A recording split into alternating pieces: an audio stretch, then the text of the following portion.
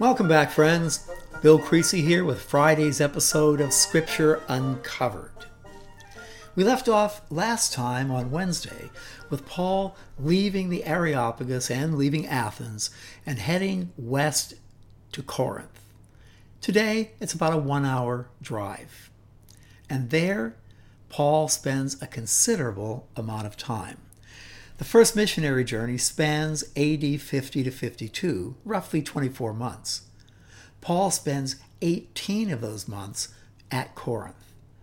He had a very rocky relationship with the church at Corinth. Of all the churches that St. Paul founded, the Corinthian church posed the greatest challenges, both during its foundation and as it developed during Paul's lifetime. In AD 50, the city of Corinth was not only an exceedingly prosperous double seaport town, but it was the political and economic capital of Achaia, eclipsing Athens, which had been in serious decline since its defeat by the Roman general Sulla in 88 BC. Because of its vibrant maritime trade, Corinth hosted a large transient population from the many cultures that surrounded the Mediterranean. And, as one would expect, those cultures exerted significant social, religious, political, and economic influences on the resident population. In Corinth, temples to Aphrodite, Apollo, Poseidon, Hermes, Asclepius, and Isis coexisted with the Jewish synagogue and what would become the embryonic Christian house churches. In addition, Corinth catered to hundreds, if not thousands, of sailors, merchants, traveling salesmen, and a whole host of con men, all of whom spent their money freely while in town, and, as we might expect, immorality flourished. Corinth also hosted the biennial Isthmian Games, one of the Pan-Hellenic games of ancient Greece. The Isthmian Games were held the year before and the year after the Olympic Games, while the Pythian Games were held during the third year of the Olympiad cycle. Since its origin in the 5th century BC, the Isthmian Games, dedicated to the god Poseidon, were wildly popular, and they drew tens of thousands of tourists to Corinth every other year, rivaling the Olympic Games themselves. So to understand the Corinthian church and the challenges it faced, we need to understand Corinth itself. And we'll step into Corinth here today in Acts chapter 18 and see what goes on with Paul. Later, beginning in the winter of 54, when Paul is in Ephesus, he will write an epistle to the church in Corinth, 1 Corinthians. They will correspond back. He will write a second epistle, 2 Corinthians, and the correspondence will go back and forth at least 5 times. We'll look at that Corinthian correspondence in detail in a later quarter of St. Paul the Apostle. We'll study those epistles in depth. But now we enter Corinth for the very first time.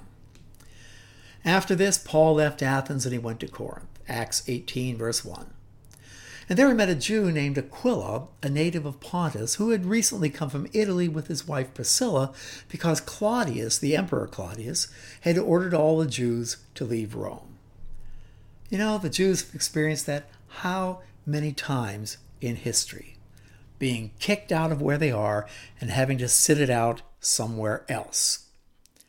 Suetonius, the historian, writes of the expulsion by Claudius, and he says it was because of tumults instigated by Christus, a reference to Christ. The riots in Rome were obviously linked somehow to Christ. So Claudius expels the Jews because the Christians were just a sect of Judaism after all. The Jews are expelled. Aquila and Priscilla make their way to Corinth. Paul went to see them. And because he was a tent maker as they were, he stayed and he worked with them. That was Paul's entree into Corinth and the people of Corinth. Every Jewish boy, every Jew in the world, at Paul's time and in our time, knows that you might have a beautiful home in Beverly Hills, a flat in London, a flat in New York, but overnight that can all be gone. Witness the Jews in Berlin in 1939. So every Jewish boy learned a trade. Paul was from a wealthy family, very well-to-do family, remarkably well educated, and yet he learned a trade, something you can always fall back on. And his trade was being a tent maker. He didn't work at it. He was really a professional scholar, an adult student of the great Gamaliel in Jerusalem. But he had that trade. And here in Corinth, as he walked through the agora, the marketplace, he saw a tent-making shop. And he walked over to it and met the people there, Aquila and his wife Priscilla. And he said, well, you have a fine-looking shop here. Where are you folks from? Oh, we came from Rome. Claudius kicked the Jews out. Again, we're out on the road. So we set up shop here. Tent maker, a worker in leather and canvas, someone perfect for a double seaport town that needed sails and awnings and so on for the various ships. So here we are sitting out the expulsion, because in the end, Claudius will die, as they all do. The reign of a Roman emperor was relatively short after the first emperor, Augustus. One assassination after another. Things will change, the wind will blow the other direction, and we'll go back home. And Paul said, that's a really nice looking machine over there.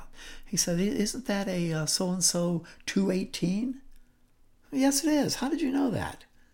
Well, I do a little tent making myself. Really, we have a big backlog of work. Would you like to work with us? And Paul said, sure, I'd love to. That was how Paul would meet people in Corinth, working at the tent making shop. So he worked with them, and every Sabbath he reasoned in the synagogues, trying to persuade Jews and Greeks. Paul's method, go to the synagogue, get kicked out of the synagogue, get beaten up, thrown in jail, run out of town. Well, he's back to his old way of evangelizing. Start in the synagogue.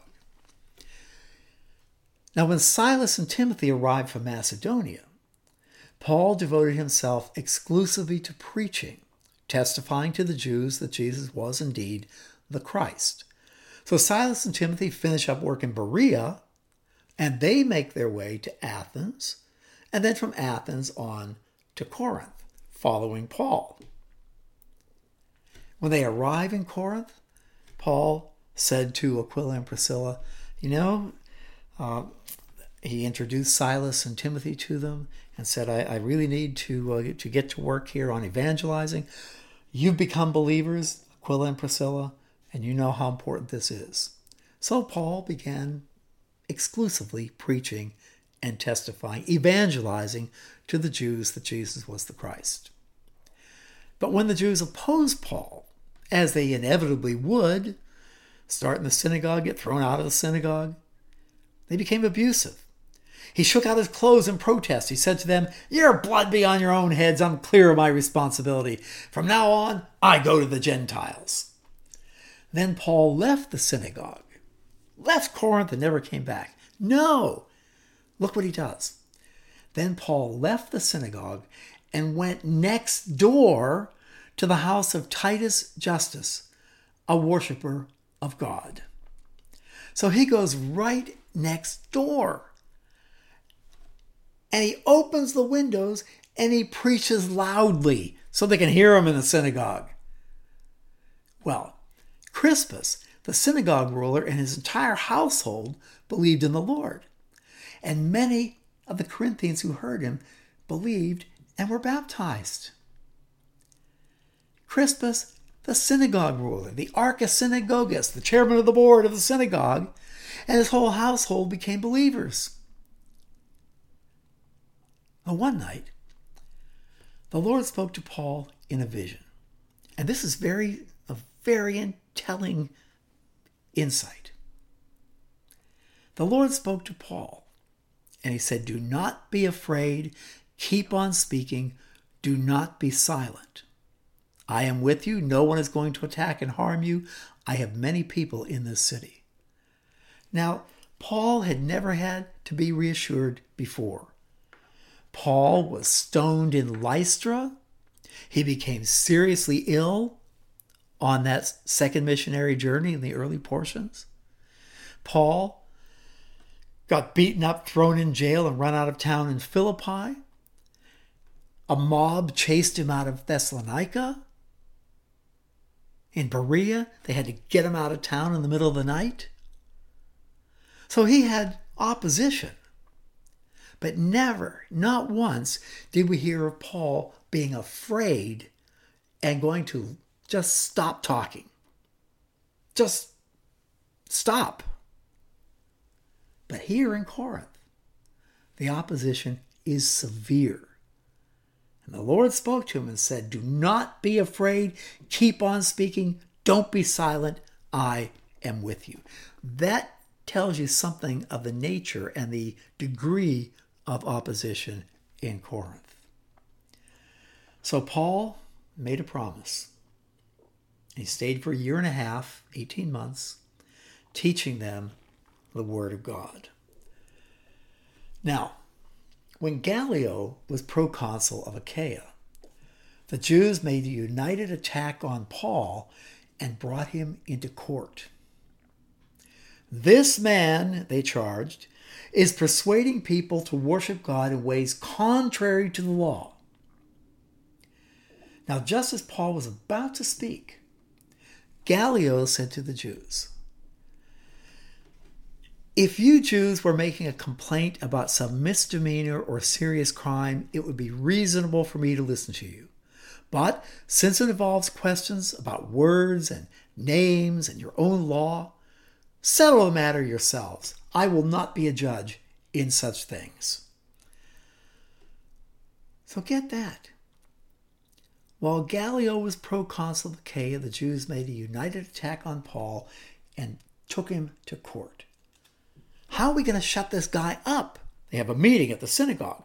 We tried one thing after another. Nothing worked. The man keeps talking. We'll sue him. We'll take him to court. That'll shut him up. So that's exactly what they do. They take him to court. But when the lawyer for the synagogue stands up and presents his case, Gallio, the proconsul, the judge, said, "Stop. Stop right now. In the Roman Empire, you have complete freedom of religion. You can worship any god you want, but you cannot incite civil unrest. The complaint that you are making has to do with questions about your own law, about words and names. This is an internal religious matter. I will not be a judge in such things. Settle the matter for yourselves." So he had them thrown out of court. Well, they all turned on Sosthenes, the synagogue ruler, the new synagogue leader. Remember, Crispus, the former Archisynagogus, became a believer, and his whole household. So now the new Archisynagogus, Sosthenes, he's the one who said, "We sue him, we take him to court, we shut him down." That was his idea. But now Gallio totally humiliates the Jewish delegation by refusing to hear the case and throwing it out. He ejected them from the court. "Bailiff, put them out." So they all turned on Sosthenes, the new Archisynagogus, and they beat him in front of the court. Now, I think that's really pretty funny. They knock him down, they kick him, they punch him, they bloody his nose. What a stupid idea to bring this to court, have us humiliated in front of everyone. They beat him up. Gallio showed no concern whatsoever. He said, crazy Jews, just ignore them. But what did Paul do? Well, Paul was in court. He was the one being sued. I'll bet he was all ready to stand up and defend himself and present the gospel right there in the court. But the whole thing's over. Paul walks out of the court, and here's Sosthenes, the Archisynagogus, the one who sued him and took him to court, lying in the dirt, all bruised and bloody. And what did Paul do? He went over and he kicked him. No, he didn't. He went over and he said, look at you. Look how they beat you. Here, I can straighten your nose. And he straightened the nose. Oh, that hurt, he said. Come on, I'll help you up. Come on, let's go. Paul helped Sosthenes up, and off they go. Now we read in verse 18 of chapter 18, Paul stayed on in Corinth for some time. Then he and the brothers sailed for Syria, accompanied by Priscilla and Aquila. Accompanied by Priscilla and Aquila. Now we met them at the beginning of chapter 18, Aquila, the husband, and Priscilla, the wife. Now, as Paul is about to leave Corinth, it's Priscilla and Aquila.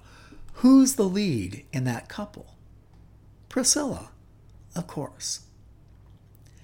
Now, before he sailed, he had his hair cut off at Cenchrea because of a vow that he had taken. So Paul stopped at Cenchrea on the eastern side of the isthmus, and he has his hair cut because of a vow that he had taken. Well, what kind of vow would that have been? If we turn over to Numbers, the book of Numbers, chapter 6, we read, "The Lord said to Moses, 'Speak to the Israelites and say to them, if a man or woman wants to make a special vow, a vow of separation to the Lord as a Nazirite, he must abstain from wine and other fermented drink. He must not drink vinegar made from wine or from other fermented drink. He must not drink grape juice or eat grapes or raisins. As long as he is a Nazirite, he must not eat anything that comes from the grapevine, not even the seeds or the skins.' Now, during the entire period of his vow of separation, no razor may be used on his head. He must be holy until the period of separation to the Lord is over. He must let the hair of his head grow long, and throughout the period of separation to the Lord, he must not go near a dead body. Even if his own father or mother or brother dies, he must not make himself ceremonially unclean on account of them, because the symbol of his separation to God is on his head. Throughout the period of his separation, he is consecrated to the Lord." So the Nazirite vow in Numbers chapter 6 is a vow of separation to the Lord. Well, Paul was afraid in Corinth. He was just inches away from leaving. But the Lord appeared to him in a vision, in a dream, and he said, "Don't stop speaking. Keep working. I'm here. I'll protect you."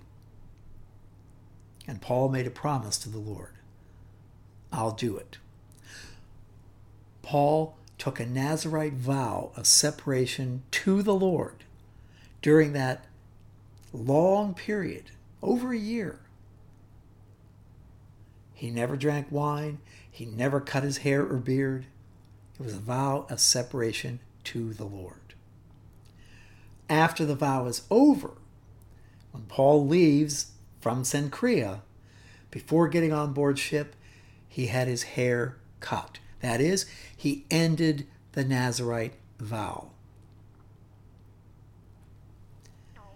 When that vow is ended, we read over in Numbers chapter 6, verse 13. "Now this is the law for the Nazirite when the period of separation is over. He is to be brought to the entrance of the tent of meeting, the tabernacle in the wilderness, later the temple in Jerusalem. And there he is to present his offerings to the Lord. a year-old male lamb without defect for a burnt offering, a year-old ewe lamb without defect for a sin offering, a ram without defect for a fellowship offering, together with their grain offerings and drink offerings, and a basket of bread made without yeast, cakes made of fine flour mixed with oil, and wafers spread with oil. The priest is to present them before the Lord and make the sin offering and the burnt offering. He's to present the basket of unleavened bread and is to sacrifice the lamb as a fellowship offering, together with his grain offering and drink offering. Then, at the entrance to the tent of meeting, the Nazirite must shave off the hair that he dedicated. That is, the hair that grew during the period of the vow is cut, and he is to take the hair and put it in the fire that is under the sacrifice of the fellowship offering. But after the Nazirite has shaved off the hair of his dedication, the priest is to place his hands on the boiled shoulder of the lamb, and so on. So ending the Nazirite vow requires cutting off the hair that grew during the period of the vow. That was a symbol of the time a person spent with God, and to offer the proper sacrifices: burnt offering, grain offering, sin offering, peace offering, guilt offering. So you make the offerings, but the offerings can only be made at the temple in Jerusalem. Paul will not be able to make those offerings until later in our story. When Paul gets to Jerusalem, he'll go to the temple and he'll arrange to make those offerings at the temple.